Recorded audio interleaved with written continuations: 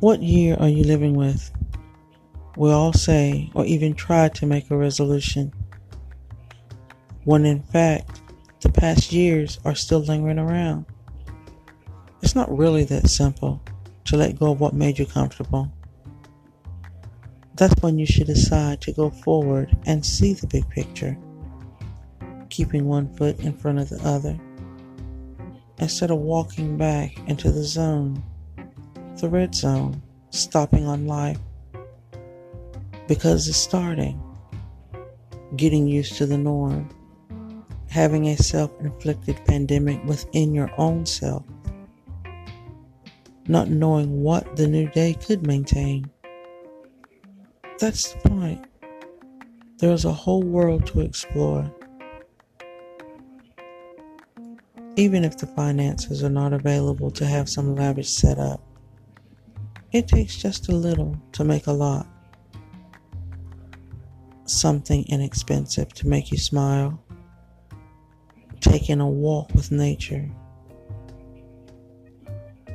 Enjoying the stars at night. Laughing, joking, even crying with friends.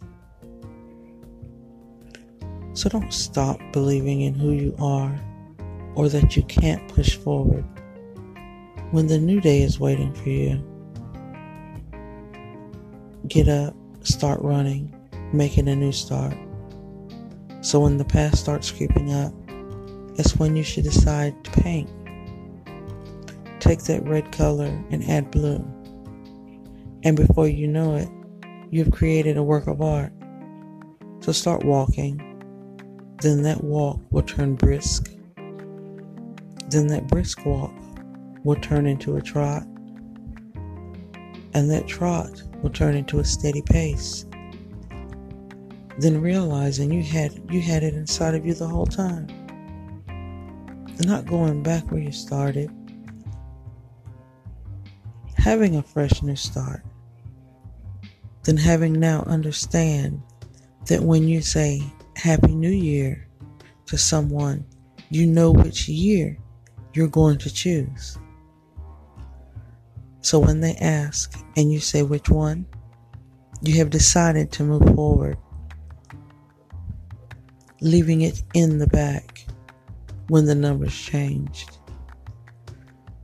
Keeping your best foot forward without having no connection to misery.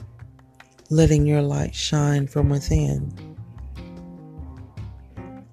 Allowing your aura, for example, being simply golden, rooted and grounded. A mind that dwells in the past builds a prison it cannot escape. Control your mind, or it will control you, and you will never break through the walls it builds. Justice and inspiration.